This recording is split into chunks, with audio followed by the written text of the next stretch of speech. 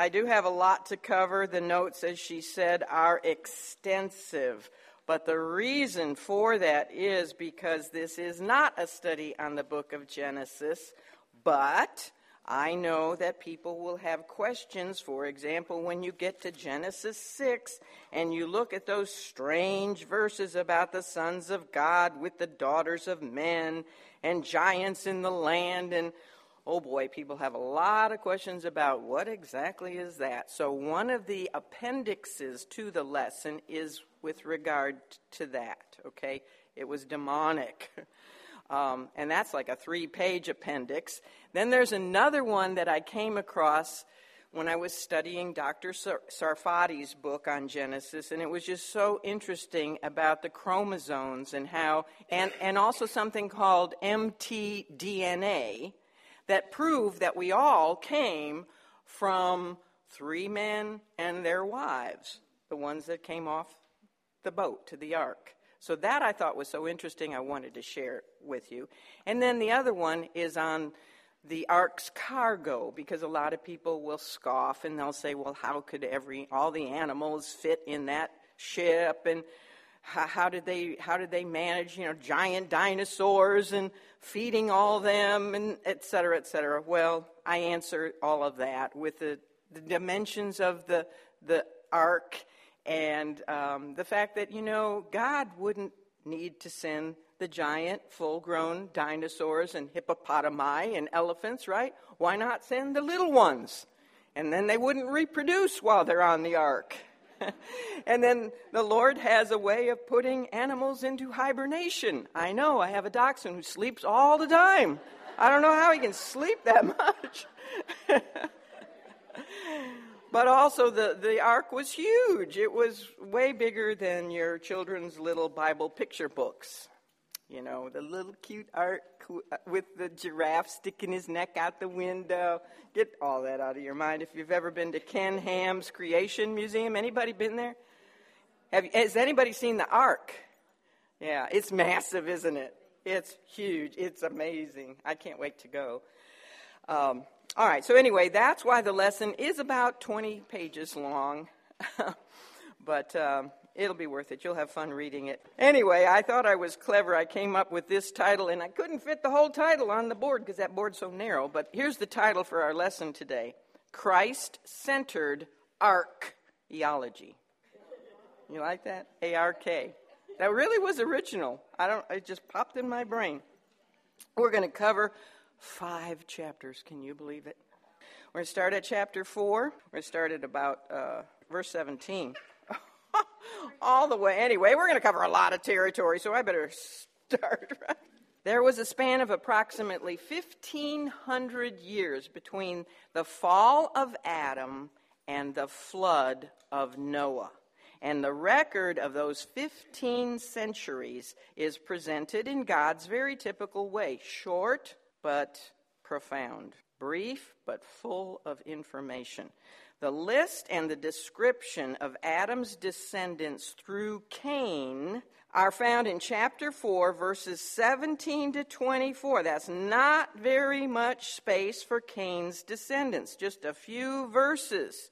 And all we have included in the Cainites, they're called Cainites, all we have included is the list of 5 men and 3 women.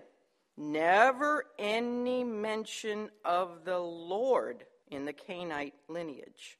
Interesting, too, we aren't given any of the years of their lives, how long they lived.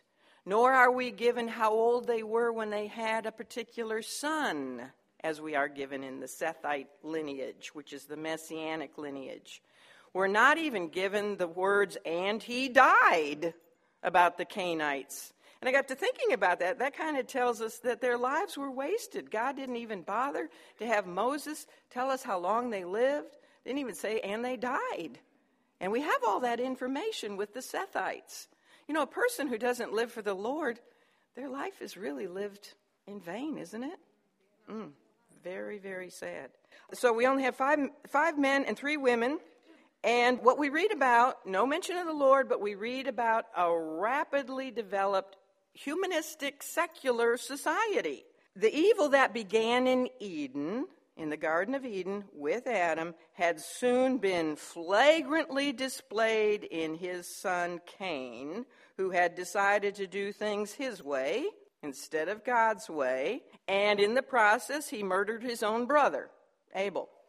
Well, sin continued to increase rapidly as a proud, godless society developed from Cain's descendants, who, like him, decided to do things their way instead of God's way. And along with demonic assistance, and that's what chapter 6, the first few verses, is all about, they eventually even influenced the descendants of Adam's other children.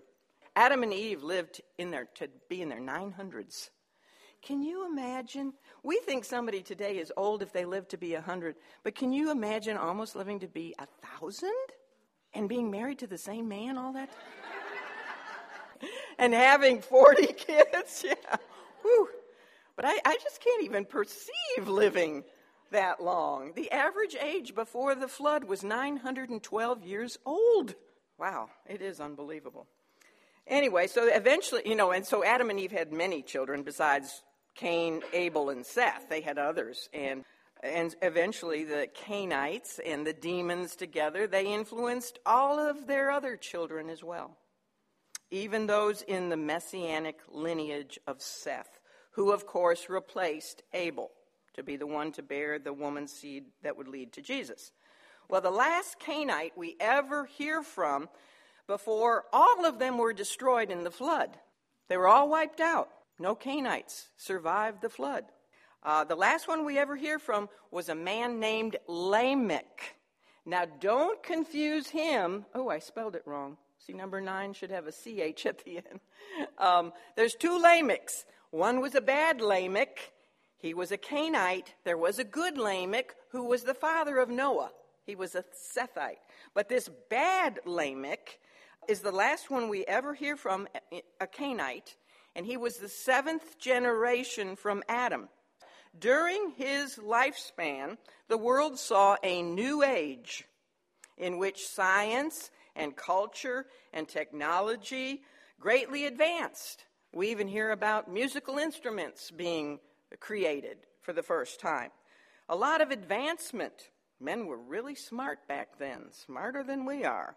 But so also, unfortunately, was there an advancement in immorality and rebellion to the Creator. Lamech openly defied God's ordained institution of marriage. He was the first recorded bigamist. He had 2 wives. He took for himself 2 wives. That was not God's way of things.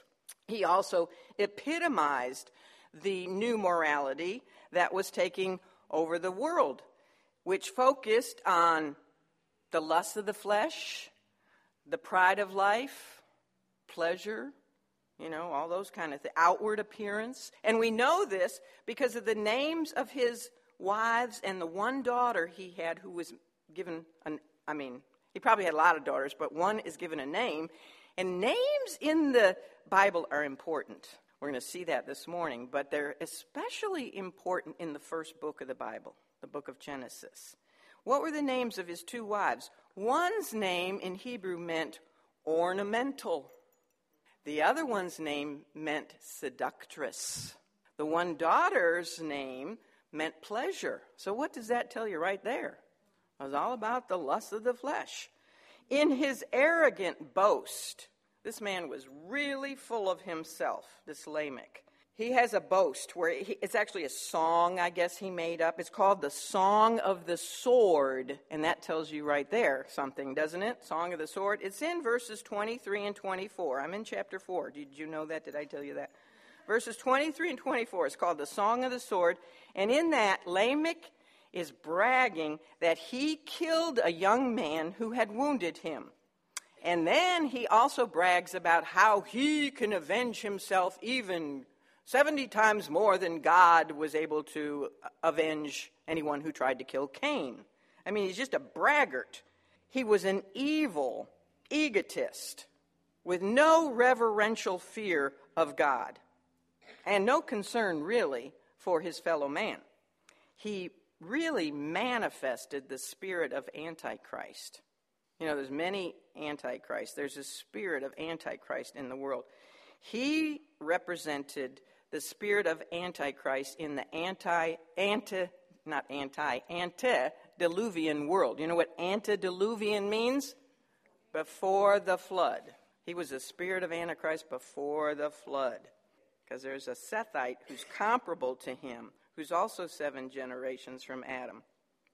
Well, then, that's all we hear about the Canaanites. They're over with the flood. Then, beginning in verse 25 of chapter 4, all the way through to the end of chapter 5, we read, first of all, about the birth of Seth, who was appointed. His name actually means appointed, or raised up in the place of his brother Abel to carry on the messianic lineage.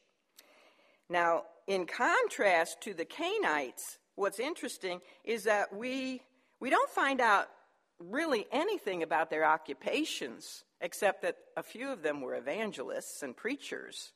But we do read about their relationship with the Lord. Now, with the Canaanites, nothing was mentioned about the Lord. But with the Sethites, it's a completely different picture. We also are given the years of their lives. We are given the year that the man gave birth to the son that would carry on the messianic lineage. And then with each and every one of them, except one, we have the words, and he died. So that's a difference. Now we find out that during the life of Seth's son Enos, E-N-O-S, right here, number 3, third from Adam, that's Seth's son. Now he had lots of children, but Enos was going to be the one to carry on the seed of the woman. And his name in Hebrew means mortal or frail man. We're all mortals, aren't we? And we're frail. We're only one heartbeat away from death. We're frail men. That's what his name means. During his lifetime, we read about the first revival that ever occurred on planet Earth. Because if you look at verse 26, it says that men began to call on the name of the Lord. Now, that's a good thing, isn't it?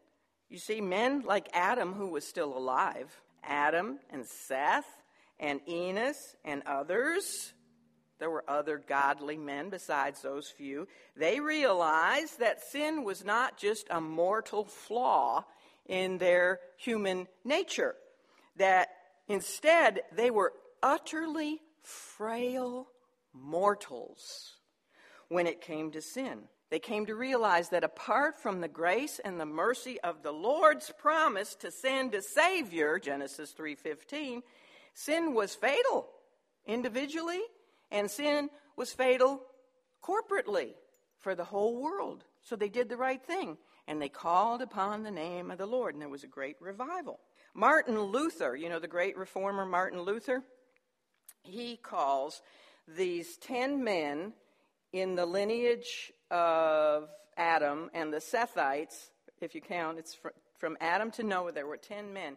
He calls them the antediluvian heroes, and says that he actually went as far as to say that besides Jesus and John the Baptist, they were the greatest men that ever lived because of the fact that they lived in such a dark time, and yet they upheld their testimony. And I give you a quote in your notes, but he talks about how strong they were in their faith with worldwide corruption going on and violence. And we're going to talk about how wicked the world got in very short period of time. Isn't that sad? Well, a very, very interesting Sethite was Enoch. See him down here, number 7? 7. He's comparable to Lamech, the bad Lamech, who was also 7 generations from Adam. Enoch is famous, isn't he? We all know about Enoch. He's in verses 21 to 24. And his name in Hebrew means dedicated or teacher, or dedicated teacher, or teacher dedicated, however you want. But he was a dedicated teacher. He was a prophet of God. How do we know he was a prophet? Well, because he preached. What did he preach? I can actually tell you what he preached because of the little epistle of Jude. Isn't that amazing? Jude, 14 and 15 tells us what Enoch, 7 generations from Adam, what he preached. And here it is. It's a long run-on sentence. Behold, the Lord cometh with 10,000 of his saints to execute judgment upon all, and to convince all that are ungodly among them of all their ungodly deeds which they have ungodly committed, and of all their hard speeches which ungodly sinners have spoken against him. Do you think he was living in ungodly times? Wow, how many times did he say ungodly?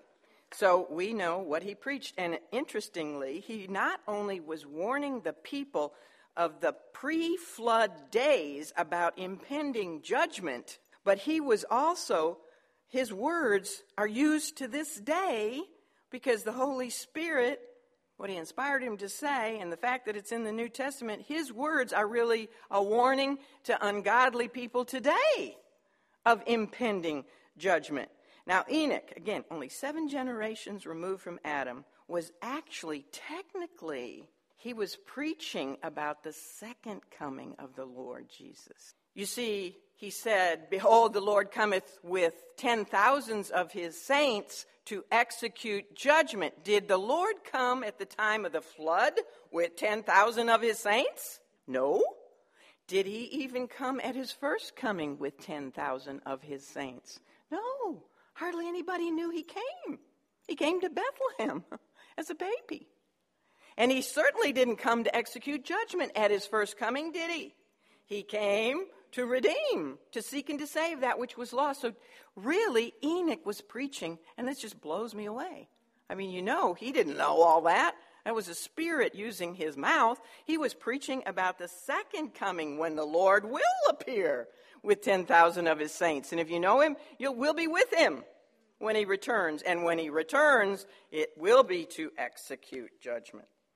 Well, so Enoch was a prophet of God because of what he preached. He was also a prophet of God by the name he gave to his son who would carry on the messianic lineage.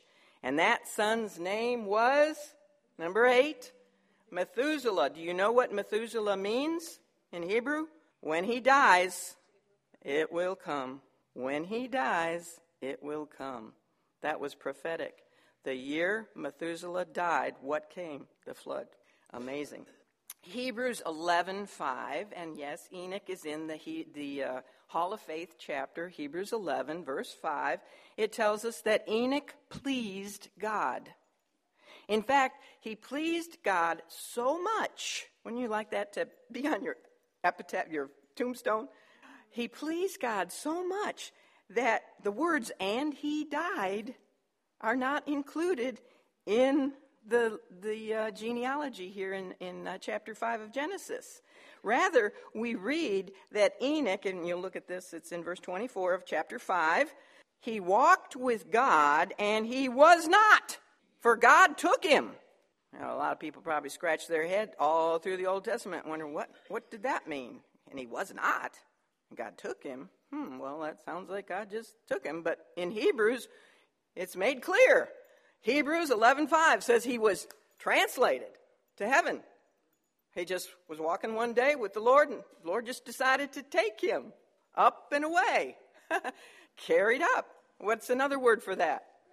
Raptured. Yes, caught up. Caught up. So many believe that Enoch, 7 generations from Adam, is a picture and type of the rapture of the church. By the way, what is our commission as a church? What did the Lord give us as a great commission? Go ye therefore and do what? No. Teach. Go ye therefore and teach. And then it says again, teaching all nations. Twice the word teach. We are to be dedicated teachers. What does Enoch's name mean? Dedicated teachers. So, where was I? Enoch, all right. Enoch lives 7 generations from Adam. He represents the rapture of the church. Lamech, the bad guy, the bad Lamech, is 7 generations from Adam, and he represents the spirit of Antichrist. You think those two things are going to be sort of around the same time? Didn't the Lord say that his second coming would be as in the days of Noah? Well, the church will be raptured at the end of the 7th stage of church history. Where do we have a prophecy of church history? Revelation chapters 2 and 3. Those aren't just 7 Asia Minor churches that were in existence long ago during the days of the early church. They represent prophetically church history. There's 7 stages. I firmly believe we're in the 7th one, which is the lukewarm church of Laodicea. After that, then the very next chapter, chapter 4, begins with John being called up hither. Come up, John! And he's carried up into the third heaven. Represents the rapture of the church. So this is all very interesting. It's interesting to notice that in both cases, the days preceding Noah and the days preceding Christ's return, there are 3 groups of people involved. There is the group who perishes in judgment, which is all the unbelievers. There are those who are preserved through the judgment, such as Noah and his family in the ark, and the sealed 144,000 Jews who will be 12,000 from each tribe, like flaming Apostle Pauls. Can you imagine the world with 144,000 Pauls? I mean, they're going to be evangelists to the Gentiles of the world during the 7 years of the tribulation. And many, many, many people will be saved. Praise the Lord. A lot of them will be martyred. But those 144,000 are preserved through the judgment. And then there's the third group, which is those who will be removed before the judgment, represented by Enoch and also by the church. Am I a pre-tribulation rapturist? Yes, I am. And I can give you 100 reasons if you want to come see me later on. I actually wrote down 100 reasons one time for why I am. Okay, Genesis 6:5 tells us that God saw the wickedness of man was great in the earth. And this blows me away when I read this, that every imagination of the thoughts of his heart was only evil continually. Only evil. I mean, men never had a good thought. It was only evil continually. Now, the last time Moses told us that God saw something was a completely different picture. It was at the end of his creation work, and what God saw he declared to be very good. Genesis 1:31. Very good. Now, only 5 chapters later, his eyes see a vastly different picture. Global wickedness that was the external result of internal wickedness. Because where does evil begin? In the heart, not the hands, because the heart is evil. Man does evil. And all he sees is evil. Every imagination is only evil continually. So I ask you, what caused such a tremendous difference between the very good situation of Genesis 1:31 and the only evil continually situation of Genesis 6:5? What caused the difference? What made the difference? Sin. 3-letter word, and I is the middle letter. It's all about, like Lamech, all about him. Sin caused the difference. Men followed so much in the way of Cain and in the way of Lamech, who were both Satan's seed, that they opened themselves up to demonic influence.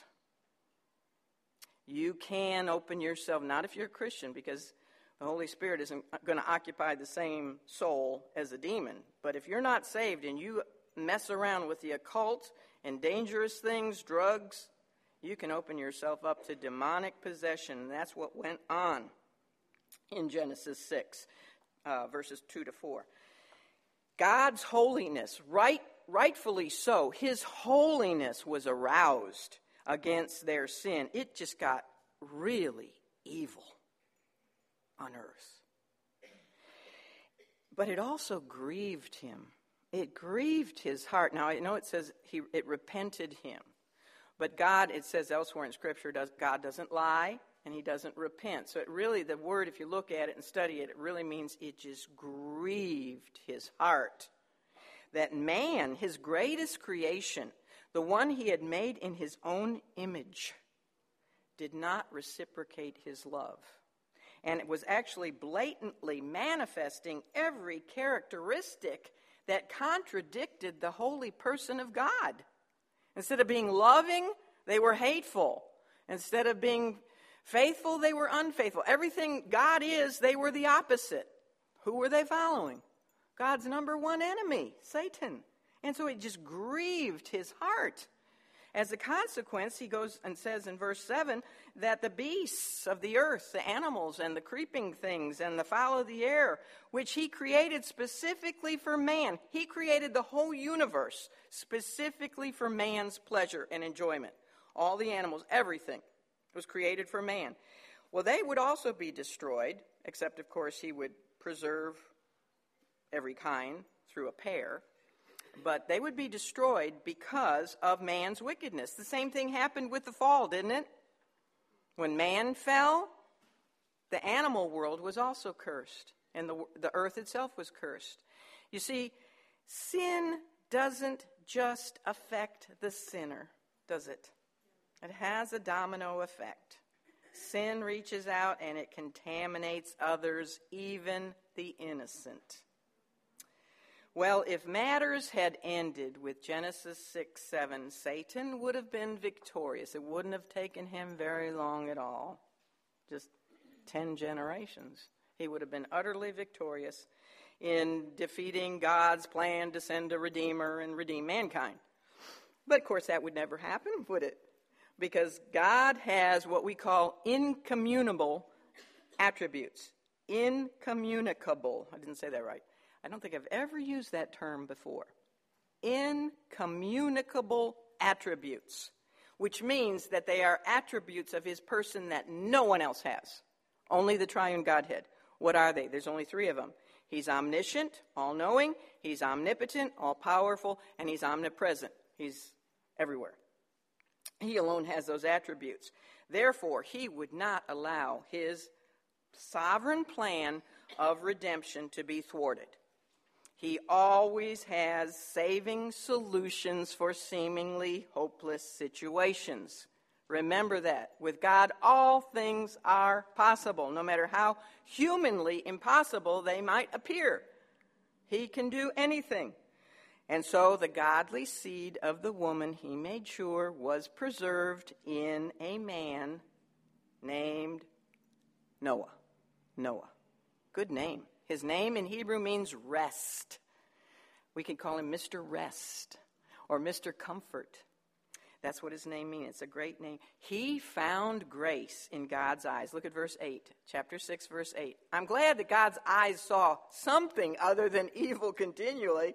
His eyes saw Noah, and Noah found grace in God's eyes. One man out of a whole world. And don't think the world just had a few hundred people on it. By this time, the world was very, very populated, and I'm talking about millions of people.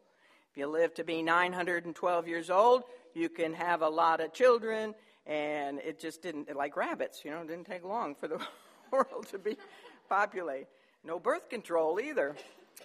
Well, when Noah was born, 6 of his ancestors were still living. From Enos, the 3rd generation, all the way to Lamech, his father, they were all still alive when Noah was born. But by the time he was 600 years old and the flood came, Genesis 7:1, we know how old he was when the flood came, all of his paternal ancestors had died, including Methuselah. So he alone stood as a refreshing oasis in the midst of a dark, demonic, dreary desert that was literally given over to everything vile that man and demons together could conceive. He was the one man, therefore. Think of his position. One man. Can you imagine being the only family on planet Earth that still knows and loves and serves the Lord? The only family on earth? So he was definitely the target of all of the evil one's fiery darts. He was the man. If he could, if Satan could contaminate him, that would be it. Victory for Satan. But God's shield of grace protected Noah. The words grace and just appear for the very first time in the scripture. in verses 8 and 9, and they are with regard to this man Noah, grace and just. He was a just man. Now there were other righteous people who preceded him, but Noah's righteousness shined brighter, especially when they all died off. But his brightness shined bright. I mean, he's going to be one of those great shining stars up in the heavens. Not a literal star, but he's going to shine brightly because of the darkness of the background of worldwide evil. We are told he walked with God. Who else had we just heard walked with God? They're the only two in the whole Bible where it says they walked with God. Enoch and Noah. Now, Enoch was translated to heaven without dying. Why wasn't Noah translated to heaven if he walked with God? Because God needed him here on earth. He had a really important position for Noah to remain here on earth. He would be the new representative Adam of the post-flood world. You know, really, Noah is the second Adam because we all come from Adam and then we all again come from Noah, don't we? So really, it's not right to call Jesus the second Adam. He is called the last Adam. But Noah is the second Adam. Noah was not only a man of great faith. You know, Ezekiel, remember when we studied Daniel, he mentioned 3 righteous men, Ezekiel did twice? He said 3 righteous men, and they were Noah, Daniel, and Job. Both times, Noah is first. Noah was really a godly man, a man of great faith. In fact, in Hebrews 11, he is the only one whose epitaph begins and ends with the words by faith. You know how it says by faith Adam, by faith Enoch, by faith Sarah, and it goes all the way through? Well, when it comes to Noah, it begins with by faith Noah and it ends by faith. And that right there tells us what a great man of faith he was. But he was also a man who bore great fruit. Now I know you're thinking, it might not seem like a whole lot of fruit to be preaching as long as he did, and to only have 7 people enter into the safety of the ark. And those were his own family members. Wouldn't you be a little frustrated after 75 years maybe of preaching, and nobody but your own family is listening to you?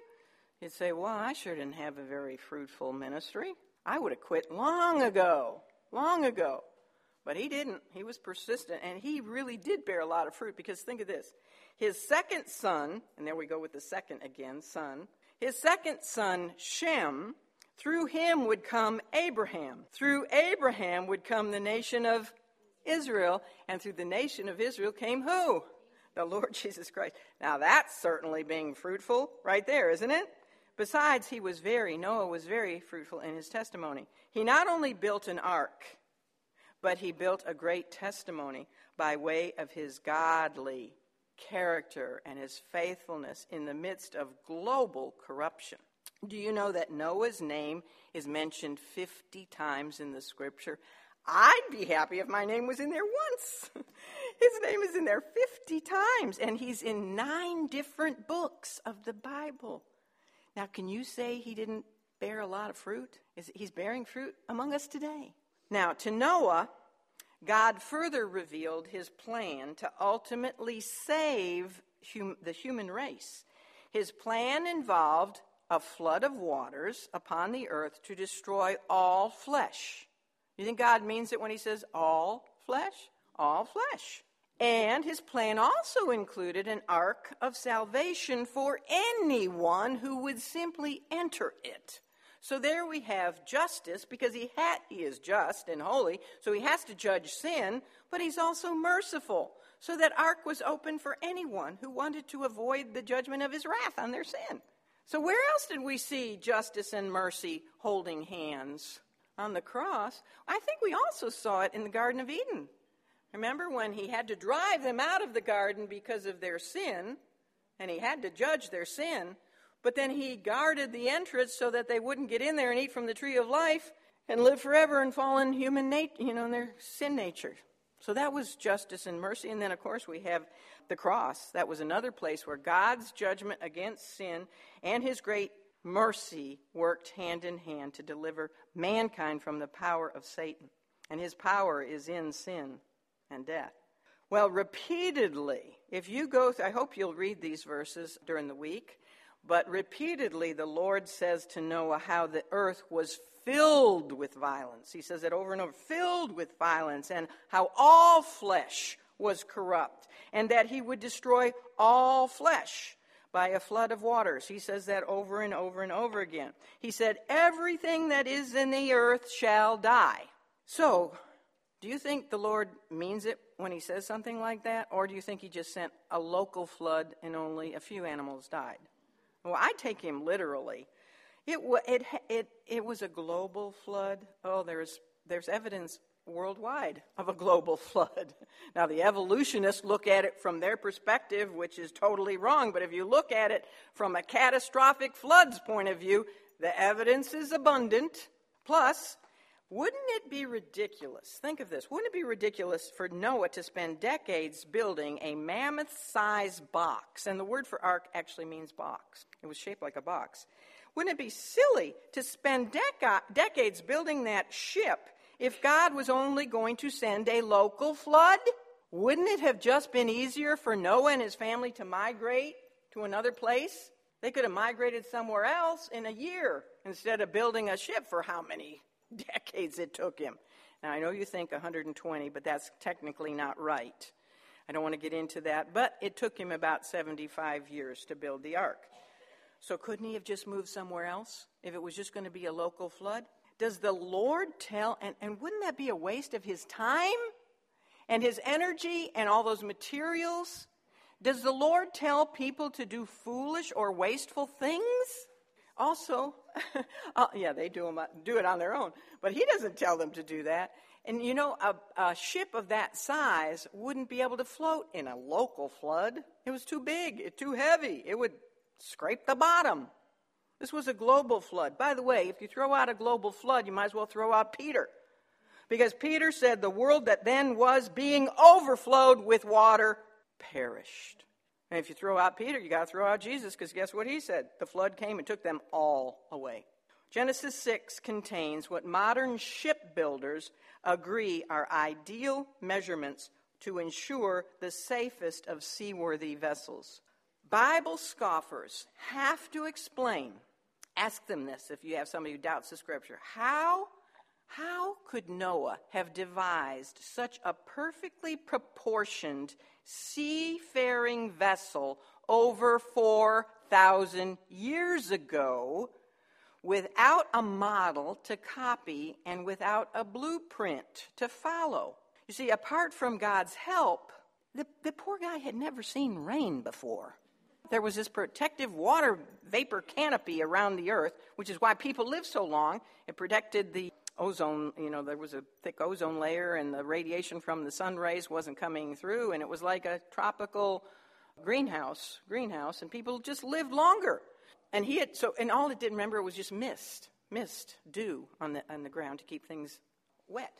But he'd never seen rain. He'd never seen a rowboat, probably, much less a ship the size that he was told to construct.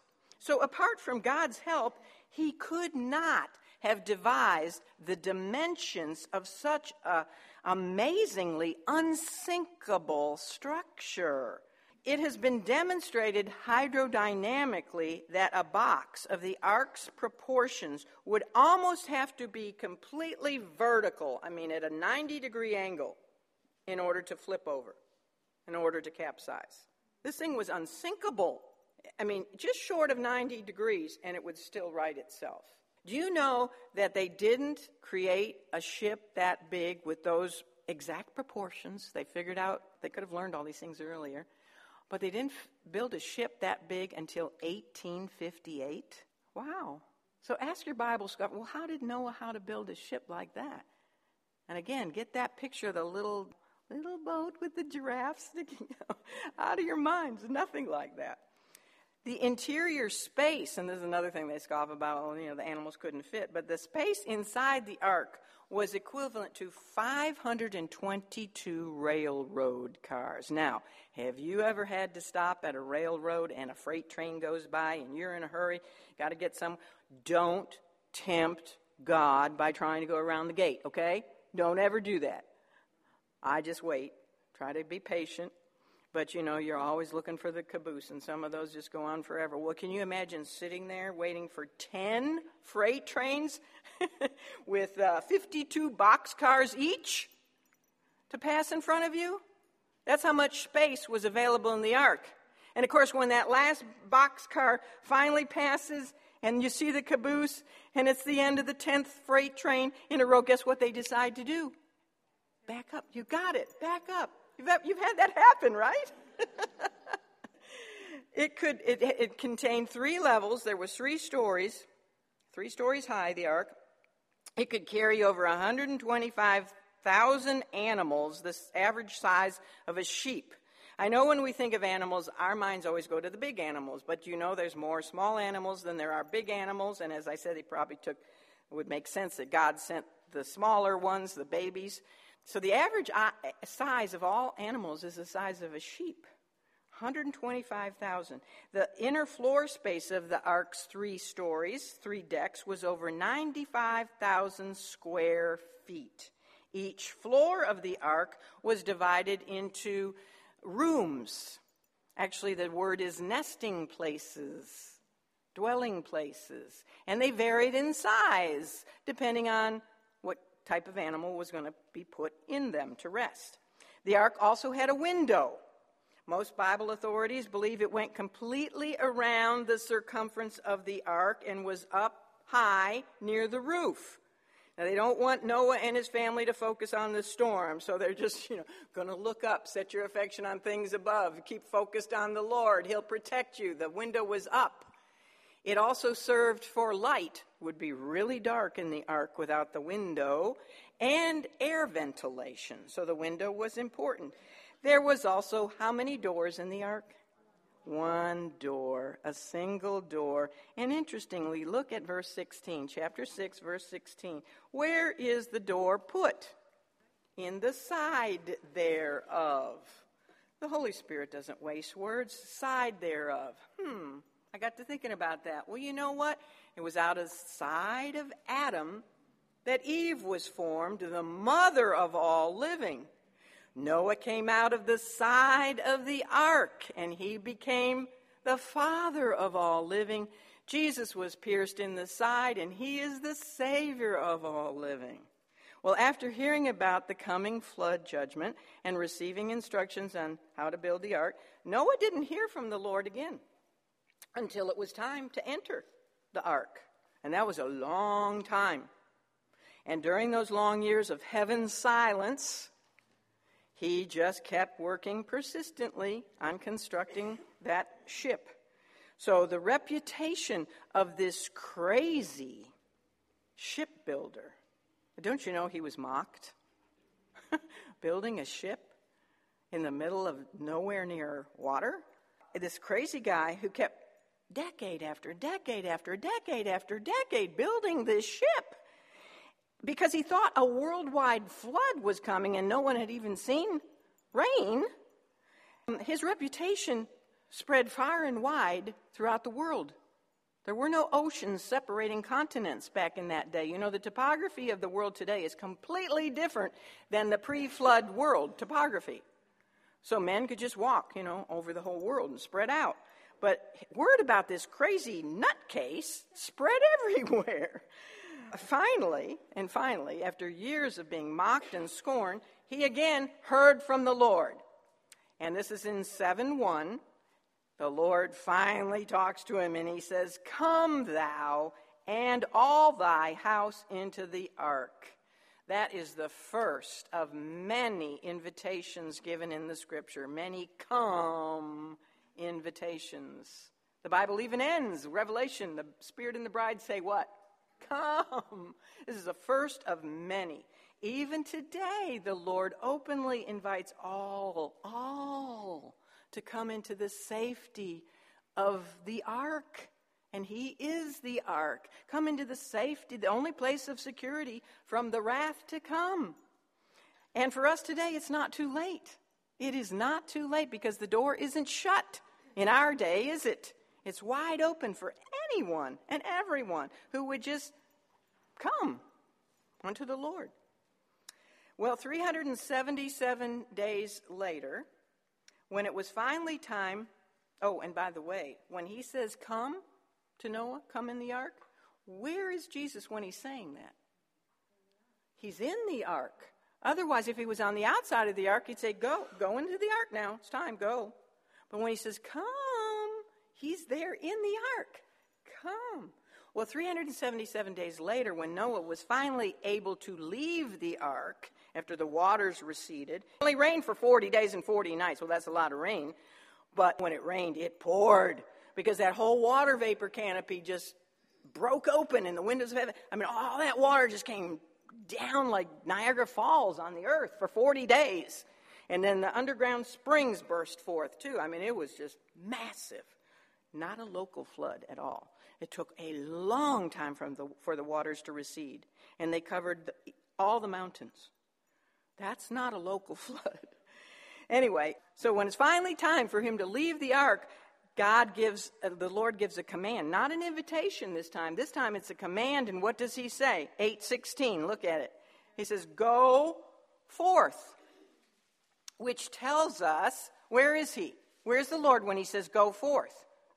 He's inside the ark because now Noah's with him, and he says, go forth. If he was outside the ark, he'd say, come on out, come on out. So what this tells us is that even though Noah did not hear from the Lord the whole time that he was in the ark, the Lord was silent. Yet he was with him, wasn't he? He hadn't forgotten or forsaken Noah. He was right there with him. He was with him before the flood, the storm. He was with him during the storm, and he was with him after the storm. Isn't that precious? Remember when the disciples were so fearful because they were on the Sea of Galilee and suddenly a storm erupted? I mean, they can come just that fast on that sea. And water, it says, was beginning to fill their boat. And they were fearful they were going to perish. Should they have been fearful? No, because who was down in the bottom of the boat sleeping? The Lord. Maybe he was sleeping on the ark, too, the whole time. Maybe he was hibernating with the animals.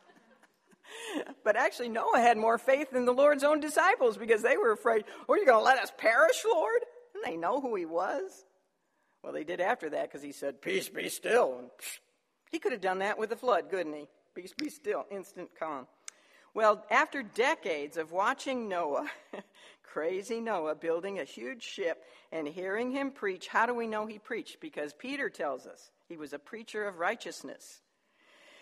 Hearing him preach about impending judgment. Now, after decades and decades, almost probably a century of hearing this guy preach about a flood coming, you would think, wouldn't you think that at least a few people besides his own family would get restless when two exceptional events took place? Signs from the Lord. Is the Lord going to send people signs during the 7-year tribulation? One after another, after another, after another. Well, he sent two to the people of Noah's day. One sign was Methuselah died. Okay, everybody before the Tower of Babel spoke the same language. So they knew what his name meant. When he dies, it will come. Uh-oh, Methuselah died. Did you hear? He just died. Uh-oh. What was the second event, sign? The animals. Now, wouldn't that be a little strange to see 2 lambs approaching the ark next to 2 lions and 2 dinosaurs and 2 snails and 2, what else? Scorpions and snakes and all. Would that not get your attention? I would think so, but nobody entered the ark except his own family. Despite those ominous signs, the people of Noah's day continued to go about their normal lifestyles. How do I know that? Because Jesus told us that he said they were eating and drinking and marrying and giving in marriage until the day that Noah entered into the ark. Oh, well, that's just Noah. We have no idea how those animals got here, but that's just crazy Noah. And so they just went on their merry way. And then, in another amazing display of grace, Noah and his family go in the ark because he says, come. The Lord leaves the door open for how many more days? 7 more days. They're in the ark. There's no flood, no water, nothing, not one raindrop. And they say, and they must wonder, when is he going to send the water? But he leaves that door open for 7 more days. Now, a lot of people equate that with the 7 years of the tribulation, that people are still given the opportunity. Now, they might lose their lives, but they're still given the opportunity to get into the safety of the ark before the judgment comes at the end. Others, now Jewish rabbis say that the reason for the 7 days of grace was because Methuselah died and they had to have a 7-day period of mourning for him. Now that's interesting too, if he died the day that Jesus told Noah to go into the ark. Interesting. But at long last the day of opportunity ended. In Genesis 7:16 we read, and the Lord shut him in. Who shut the door? The Lord himself. So that means there was no reason for Noah and his family to fear the storm of the Lord's judgment, because his personal action of shutting the door gave them assurance that they were in the care of his omnipotent protection. You know, what he shuts, no man can open. No storm can open. No matter how fierce the rains and the underground reservoirs would burst forth, and how fierce those waves must have been. I'm sure that ship was doing this all the time. And the winds, and nothing could touch those safely secure in the ark. There is the security of the believer all over the Noah story, all over it. Well, when the ark finally came to rest on Mount Ararat, don't let me forget to tell you the name, what that means. Okay, Ararat, I'll tell you later. But after 5 months of floating through the great deluge and the aftermath of the water receding, now it rained for 40 days and 40 nights. Okay, then there's 5.5 months where the rain stops, but they're still floating, until finally there's a mountaintop, Ararat, where it comes to rest. But they still couldn't depart from the rescue vessel. It took another 2.5 months for other mountaintops to appear above the flood waters. Now, does that sound like a local flood or a global flood? Another 2.5 months to see some other mountaintops? And the mountains came during the upheavals. There were no mountains in the pre-flood world.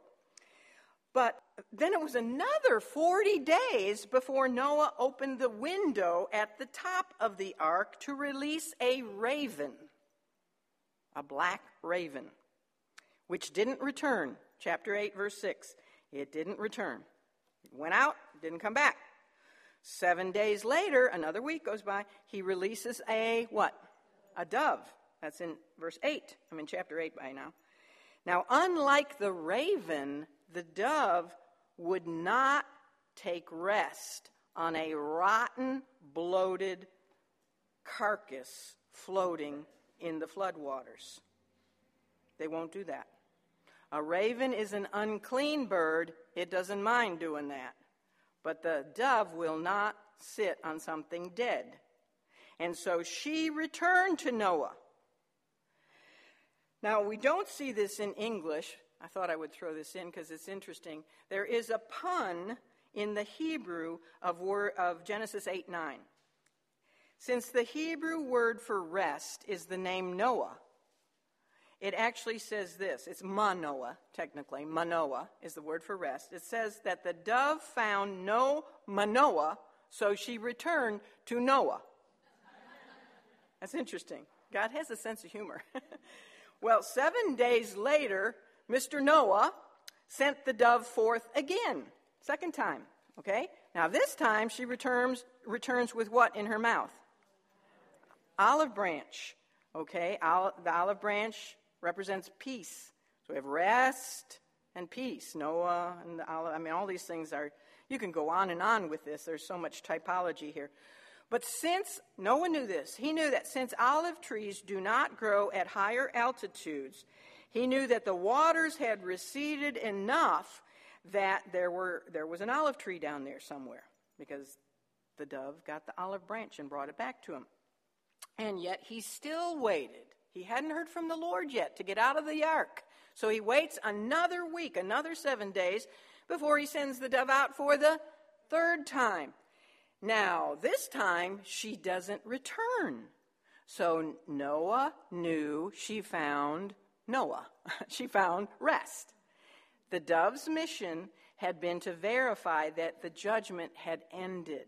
Humanity could again start afresh with Noah and his family. They had found rest. Okay, now that's the basic story.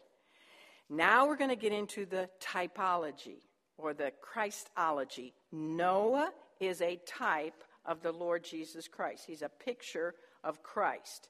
He was just and perfect, it said. He walked with God. He did, it says several times, he did according to all that God commanded him. It also tells us, Peter tells us, he was a preacher of righteousness. Well, Christ is all those things. He is utterly just and perfect. He completely walked with God. He always did those things that his Father commanded him, and he was the greatest preacher of righteousness this world has ever seen or ever will see. Noah was the physical Savior of humanity. Christ is the spiritual Savior of the world. As Noah was invited by the Lord to come into the ark, Christ invites all to come unto him, all ye that are weary and heavy laden, and I will give you, Noah, I will give you rest. You know, Noah invited anyone into the ark, any and everyone. Christ does the same thing, invites any and everyone. But only those in Noah's house were saved. Christ only saves those who come to him. That's the human responsibility side. Hebrews 3:6 calls Christ the son of those over his own house, the church. Noah brought all those God had entrusted to his care safely through the flood judgment. It makes great pains to tell us who went in the ark and who came out. He didn't lose a single one. No one died in the ark. They all came out safely. Christ does not lose a soul entrusted to his care by his Father. Remember in his high priestly prayer what he said? Those that thou gavest me I have kept, and none of them is lost. Why? Because they're in his hand. No one can pluck them out. As I told you, there's the security of the believer all over this story. 2 Peter 3:5 tells us that those to whom Noah preached were willingly ignorant. So why didn't they go into the ark? Willful, willingly ignorant. Well, the people of Christ's day who heard his preaching about impending judgment were also willingly ignorant, weren't they? Noah was a carpenter preacher. Aha! Who else was a carpenter preacher? The Lord Jesus. The idea and the instructions to build a huge floating device did not come from Noah's brain. He would never have come up with that idea in a million years. They came from the Lord. Christ, the carpenter preacher, also built a vessel of safety, his church. His church is called his workmanship. As Noah had a pattern for the ark, the Lord has a pattern for his church. Noah's name, which means rest or comfort, brought rest from the storm. For he and his family, when they walked off the ark, they were going to inhabit a new creation.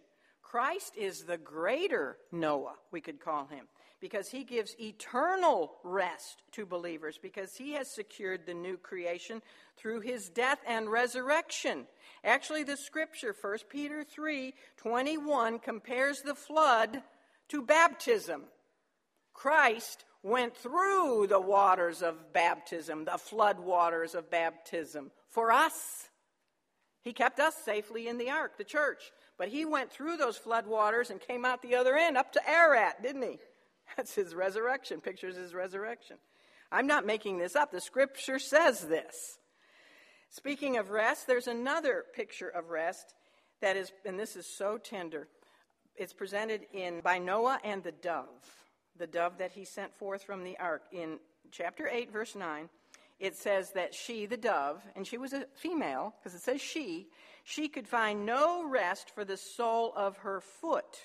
At the ark window, we find that Noah is looking. He's up at the window. He had sent her out, and then he keeps waiting and looking for her to see if she's going to return. And when he finally sees her, poor thing, wearily returning, he put forth his hand and took her and pulled her in unto him into the ark. I just read that straight from the scripture. Isn't that a beautiful picture? It reminds me of the prodigal's father, looking for his son to return. This is a picture of the Lord who is patiently looking for those who are weary and cannot find a resting place. I didn't write it down. 8:9. When he sees someone coming to him weary and heavy laden, you know what he does, just like Noah? He reaches forth his nail-pierced hand, and he pulls them in unto, he says, come unto me, and I'll give you rest. And he pulls them in unto himself into the safety of the ark. He is the ark. It's just a beautiful picture. Well, some 2,000 years after Noah. When Noah died? Dates differ, but it was approximately 2016-17. Where are we? The opposite side of year zero, Christ, He was 2,000 years before Christ. Here we are 2,000 years after Christ. But 2,000 years after Noah, there would be another even greater beginning for humanity that also involved water, a dove, and the one who is the fulfillment of the ark. John the Baptist was baptizing people when Jesus appeared and wanted to be baptized by him. And John, when he baptized Jesus, saw what descend in the form of a what? I should say, who descended? The Holy Spirit descended in the form of a dove. It's not coincidence. We're supposed to link the doves together in the scripture. Holy Spirit appears in the form of a dove, the only time. And where does she rest? Or where does he? Because it's the Holy Spirit. Where does he rest? On Jesus. You see, as the dove returned to Noah and the ark because she could find no clean place to rest, the Spirit in the form of a dove rested on Jesus because he alone in all the world is clean. And the only place the Holy Spirit could rest upon was Christ, the sinless one. Isn't that beautiful? Now, why can we have the Holy Spirit indwelling us when the Old Testament saints didn't have the Holy Spirit indwelling them? Because now we are clean. We're not just covered, we're cleansed. And so the Holy Spirit can indwell us. Well, that was Noah as a type of Christ. What about the ark? The ark is also a picture of Christ. The ark was the Lord's pre-planned provision for mankind's deliverance. God commanded Noah to build the ark long before a single drop of rain ever fell. Similarly, you do know that Jesus was not plan B when sin entered into Eden. From eternity past, long before a single drop of sin fell, Christ was the pre-planned provision for mankind's deliverance, the lamb slain before the foundation of the earth. The ark served as a foreshadow of Christ's incarnation when he became man, when he actually became the ark, we could say. It was designed, the ark was designed and planned by God, but it was built by man. It was built by Noah. Just like the tabernacle. The tabernacle was designed by God, but it was built by men. You see, the Savior of man must be God to bear the infinite penalty for man's sin, but he also must be man so as to take man's place. So he must have not only a human body, like the tabernacle and the ark, but he must have a divine nature. Now, the ark was the shape of a coffin. It was also built of coffin material, gopher wood, which is like cedar. It's what they make a lot of coffins out of, and they did in the old days. Actually, somebody told me yesterday that she uses cedar in her child's room because it helps children to sleep better. And I thought, well, if the ark is made of cedar, maybe that helped all the animals in their hibernation. I'd never thought of that one before. But the coffin material and the shape of a coffin pictures Christ's death in order to provide redemption and make believers safe from the wrath of God. Now, the pitch that sealed the ark on the inside and the out, making it waterproof secure from the destruction that fell on all of the unjust. Now, that pitch also pictures Christ. He's everything in this story. He's just everything. The Hebrew word for pitch is kafar. It's the same root as Kippur, Yom Kippur. It means atonement. So you could actually say, I don't have the verse written here either, maybe it's 6:14. Thou shalt cover the ark within and without with atonement. You could actually read it that way. Kafar is used 70 times in the scripture, and it's always in reference to atonement by way of a blood sacrifice. It's also translated in the New Testament by the word propitiation, which is interesting. The Lord Jesus is our propitiation for our sins. He is the pitch that saves us from the judgment of God upon sin. The shed blood of his atonement work covers us within and without. There you go. There's, our security again from the judgment to come.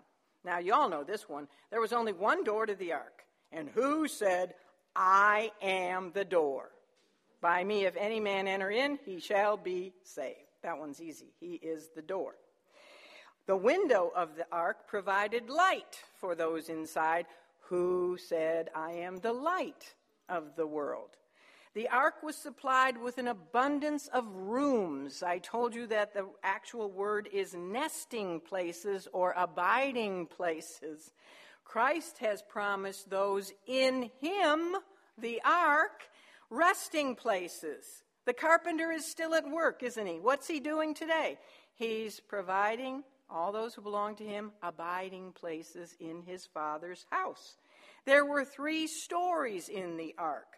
Those who take their refuge in Christ, the ark, are saved body, soul, and spirit, and we are also saved from 3 levels of judgment. We're saved from the penalty of sin, the power of sin, and one day, top level, even the presence of sin.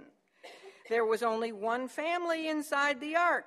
Aren't we all one family in the ark? There's neither Jew nor Gentile, nor slave, nor free, nor female. I mean, we're all one family in the ark of safety. Inside the ark, did Noah and his family do nothing? No, they had plenty of work to do inside of that ark. So do we. We are to always abound in the work of the Lord, knowing that our labor is not in vain in the Lord. As the ark was tossed about in the tempestuous waves of that deluge, those inside were safe and secure. I don't know, maybe they had seatbelts. You'd think they'd have to have some, because they were tossed about a lot, but they were safe. The church is tossed about in this stormy world, isn't it? And yet the gates of hell itself will not prevail against her. Our lives are hid with Christ in God. The ark was the only bridge from the old antediluvian world through the judgment of the great cataclysm of the flood to the post-flood world, which Peter calls the heavens and the earth, which are now. The only bridge from that pre-flood world to the post-flood world was the ark. Well, Jesus is also a bridge, isn't he? In fact, he's the only bridge who can take us from this present world to the new heavens and the new earth of the eternal state. He is the only mediator between God and man, isn't he? So how shall we escape if we neglect such great salvation? We won't. Make sure you're in the ark. Well, in Genesis 8:4, we read, and here I'm going to close up pretty soon. I'd like to save the best for last, and I probably shouldn't do that. But when the ark came to rest on Mount Ararat, you know what Ararat means? The curse is removed. The ark rested after completing its task of saving those who had entered it. Christ also rested when he finished his work of redemption to reverse the curse, Ararat, because we know he rested, because where is he now? He is resting. He's seated at the right hand of God the Father. The rest of the ark on Ararat was a picture of Christ's resurrection from the stormy waters of death and destruction. Came out of the baptism and up onto Ararat, reversed the curse. Well, the Spirit, through Moses, made sure to tell us the date that the ark landed on Ararat. You know what date it was? The 17th of the 7th month. We are not told things just for fun. There's always a reason for everything.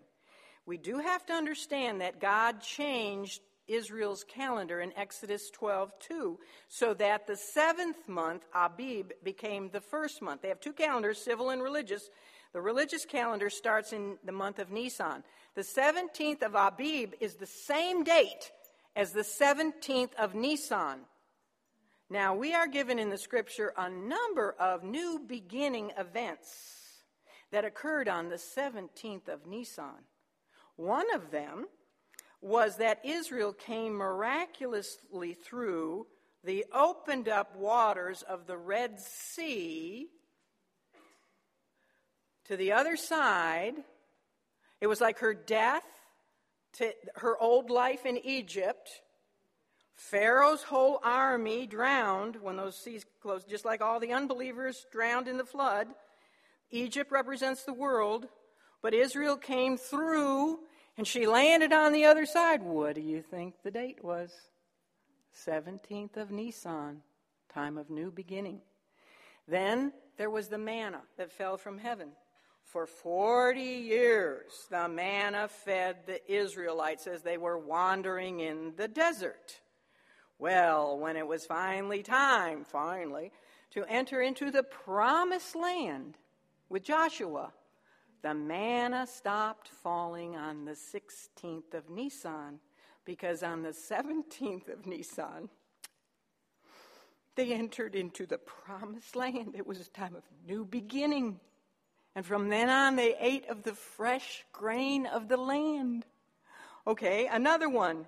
Haman, evil Haman, talked the Persian king Ahasuerus into signing a decree that would annihilate the Jews.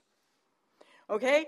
And that decree went forth on the 13th of Nisan. Well, Queen Esther, who herself was Jewish and married to the king, asked Mordecai to have the Jewish people fast and pray for 3 days, which they did, the 14th, 15th, and 16th.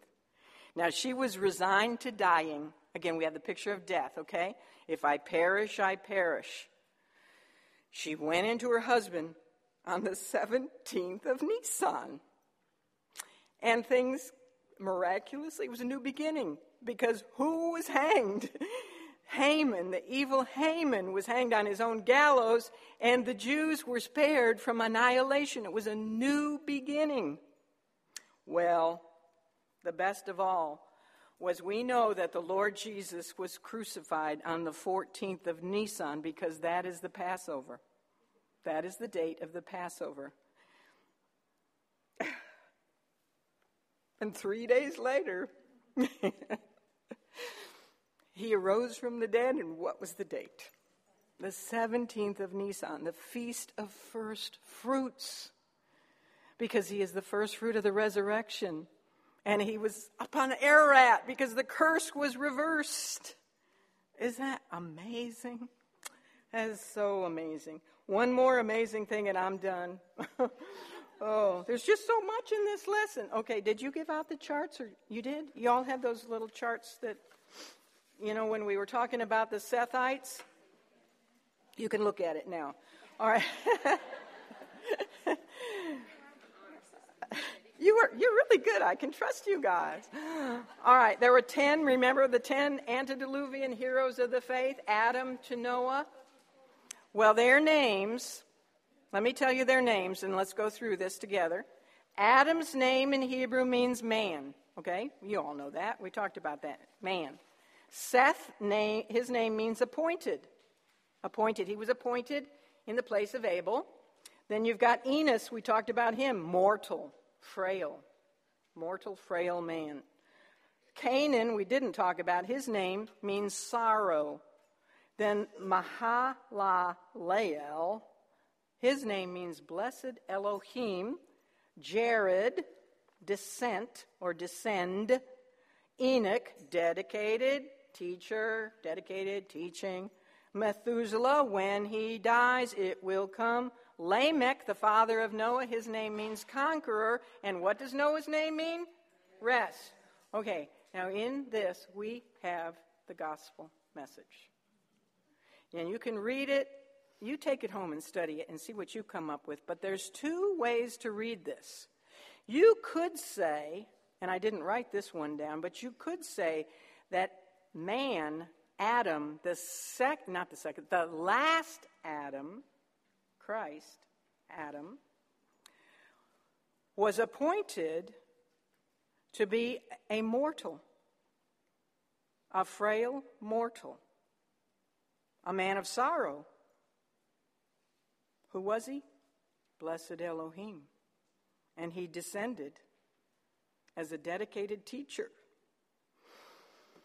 And when he dies, it will come. What? Conquering rest and comfort. Or you can read it the other way that I wrote down there below. Man is appointed. Man is appointed mortal, frail, sorrow. But because blessed Elohim descended, when he dies, it will come. What will come for us? Conquering rest and comfort. All right. Thank you. Wait till you read your notes. You're going to have fun with your notes. Basic lessons learned from the life of Noah. Here they are. Don't miss the boat. And remember, we're all in the same boat. Plan ahead. It wasn't raining when Noah built the ark. Here's a good one. For heaven's sake, travel in pairs. Speed isn't always an advantage. Remember, the snail was on the same ark as the cheetah, and they both arrived at the same time. When you're feeling stressed, float a while. Now, this one is my favorite. Remember, amateurs built the ark. Professionals built the Titanic. And no matter the storm, when you're with God, there is always a rainbow waiting. Good? Those are in your notes, too.